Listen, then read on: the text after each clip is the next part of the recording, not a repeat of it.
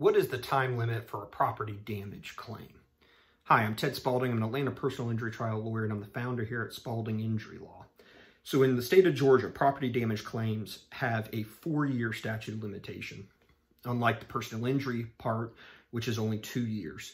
So you have a very long time to pursue your property damage claims. And remember, you may have two. I've got other articles and videos on this subject matter. So look at those to make sure you understand the difference between the potential claims that you have underneath this overall property damage claim. But you've got 4 years to file a lawsuit from the date of the wreck. You don't want to wait anywhere close to that long. Normally they get resolved within weeks.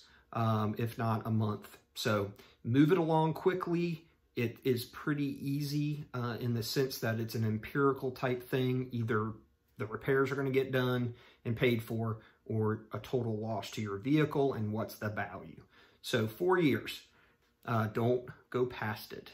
I hope this answers your question. If you have any others, or if you have a potential claim you would like to see if my firm can handle, respond to this video below. Go to our website, spaldinginjurylaw.com.